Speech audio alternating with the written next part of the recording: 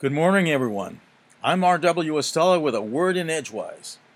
Today is the 6th of July, the 188th day of this leap year of 2020, with 178 days ahead of us until 2021.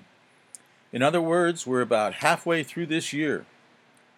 Toward the end of last week, the number of confirmed COVID-19 cases worldwide was nearly 10.9 million, an increase of over 1.2 million since the week before. The number of confirmed cases in the United States near the end of this past week was over 2.7 million, an increase of more than 300,000 cases since the week before. In second place, again, was Brazil, its confirmed cases at 1.5 million. In third place, again, was Russia, having a cumulative total of over 667,000 confirmed cases. India, again, was in fourth place at nearly 626,000 confirmed cases, followed somewhat distantly by Peru in fifth place with almost 292,000 confirmed cases, and the UK in sixth place with nearly 286,000 confirmed cases. Chile followed closely with nearly 285,000 cases for seventh place. The number of deaths from COVID-19 globally by this past Friday was nearing 522,000, up over 32,000 from the previous week, an increase somewhat similar to that from the week before. This past Friday, confirmed COVID-19 deaths in the United States totaled nearly 129,000, up more than 4,500 deaths from the previous week. In other words, nationwide, COVID-19 this past week killed more than 640 United States citizens per day. We remain the number one hotspot for coronavirus deaths on the planet, with Brazil again in second place, having nearly 62,000 deaths, and the UK again in third place at over 44,000 deaths. Italy in fourth place this past week has a death toll of more than 34,800. This past week, United States President Donald Trump told Fox Business News, quote, "I think we're going to be very good with the coronavirus. I think that, at some point, that's going to sort of just disappear, I hope," close quote. Put another way, many statisticians might say, indeed, we as Americans have been very good with the coronavirus. We've managed almost from the beginning to embrace the virus in ways the rest of the world has not yet managed to accomplish. Week after week, we have led by leaps and bounds in the number of confirmed cases and the number of fatalities. Yes, we are most adept at facilitating the spread of this virus. Meanwhile, day before last, on the 4th of July, our planet swung out to aphelion, its most distant point from the Sun, proving once again that Earth's orbit is almost, but not quite, circular. On Independence Day and for a while after, our orbit has been taking us about 3 million miles farther from the Sun than we will be several months from now at our usual 93 million miles. Yesterday morning, we had July's full moon, known as the Hay Moon and the Thunder Moon. Yesterday was also the anniversary of Sir Isaac Newton's Principia, being published in 1687.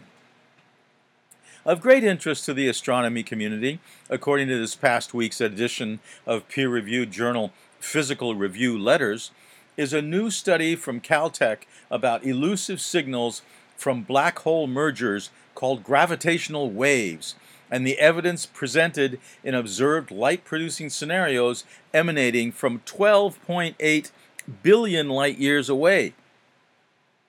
Significantly closer than that, however, is our chance to use the Big Dipper in the constellation Ursa Major, the Great Bear, to find our sky's northern pole star, Polaris, by drawing a line through the Big Dipper's pointer stars, Dubhe and Merak, at the southernmost rim of the Dipper. That line then points to Polaris. Today in 1885, bacteriologist Louis Pasteur successfully administered an anti-rabies vaccine to 9-year-old Joseph Meister, saving his life. Today in 1955, the United States implemented the Federal Air Pollution Control Act for research into causal analysis and control of automobile-emitted pollution. The legislation was prompted by the killer fog in London that had left over 4,000 dead and had created concern around the world about the effects of vehicular emissions. Today in Hell's Kitchen, New York City, in 1946, Sylvester Stallone was born to a father who ran a chain of beauty parlors and a mother who was a former chorus girl. When his parents divorced, Sylvester was raised in Philadelphia and became a difficult kid who was kicked out of several schools. Cast in a school production of Arthur Miller's Death of a Salesman, Sylvester became interested in acting, though he studied hairdressing and did a stint as a gym instructor at a Swiss girls' school before enrolling in formal dramatic training at the University of Miami. Getting started in films was hard, so Sylvester supported himself with various odd jobs. He demonstrated foods, swept lion cages, and was an usher in a movie house, where he met his first wife, who supported Sylvester's interest in acting. He continued giving up acting when a director told Sylvester he had a New York accent so thick that it constituted a speech impediment. Later, Sylvester would say, "Now that's kind of an extreme rejection, you know? I wanted to go to Australia to work with cattle. It's not like saying, let's go home to be, a phys ed instructor. I didn't know anything about cattle or Australia." Sylvester's first role on Broadway featured nudity. His first film was a tame adult movie called A Party at Kitty and Studs.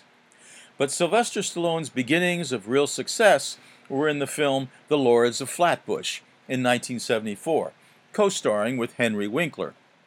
Soon after, Stallone watched little-known boxer Chuck Wepner go almost 15 rounds with Muhammad Ali. And this prompted Stallone to spend just 86 hours writing a screenplay, which he was offered $300,000 for, but refused because he would not be the star of the film. Yet soon, because of his newfound reputation from Flatbush, Stallone's terms were accepted, and in 1976, Rocky was made, became a hit, and won 3 Oscars. Later, in a Rolling Stone interview, Stallone described his drive to become an actor. "It's like walking around with a present that nobody wants. That's the way I felt as a child. A lot of actors felt that way, I think, and now, luckily, there's an outlet for it." Today is also the birthday in 1747 of John Paul Jones, in 1921 of Bill Haley, in 1923 of Nancy Reagan, in 1925 of Merv Griffin, in 1932 of Della Reese, in 1946 of George W. Bush, and in 1951 of Geoffrey Rush. Perhaps many have noticed these past few months that data collectors such as Johns Hopkins University call their COVID-19 reports situation reports, and for good reason. We're now needing more than ever for everyone to ramp up his and her situational awareness game. In the produce section yesterday of a large grocery store, I was selecting fruits and vegetables and loading my shopping cart while overhearing 3 adults in their 30s and 2 middle school-aged children carry on a conversation with much bravura about how they have not worn any masks yet and do not intend to.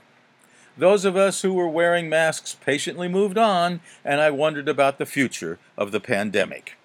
From Orono, Maine, I'm R.W. Estella with a word in Edgewise. Here's to the 3rd official week of summer 2020.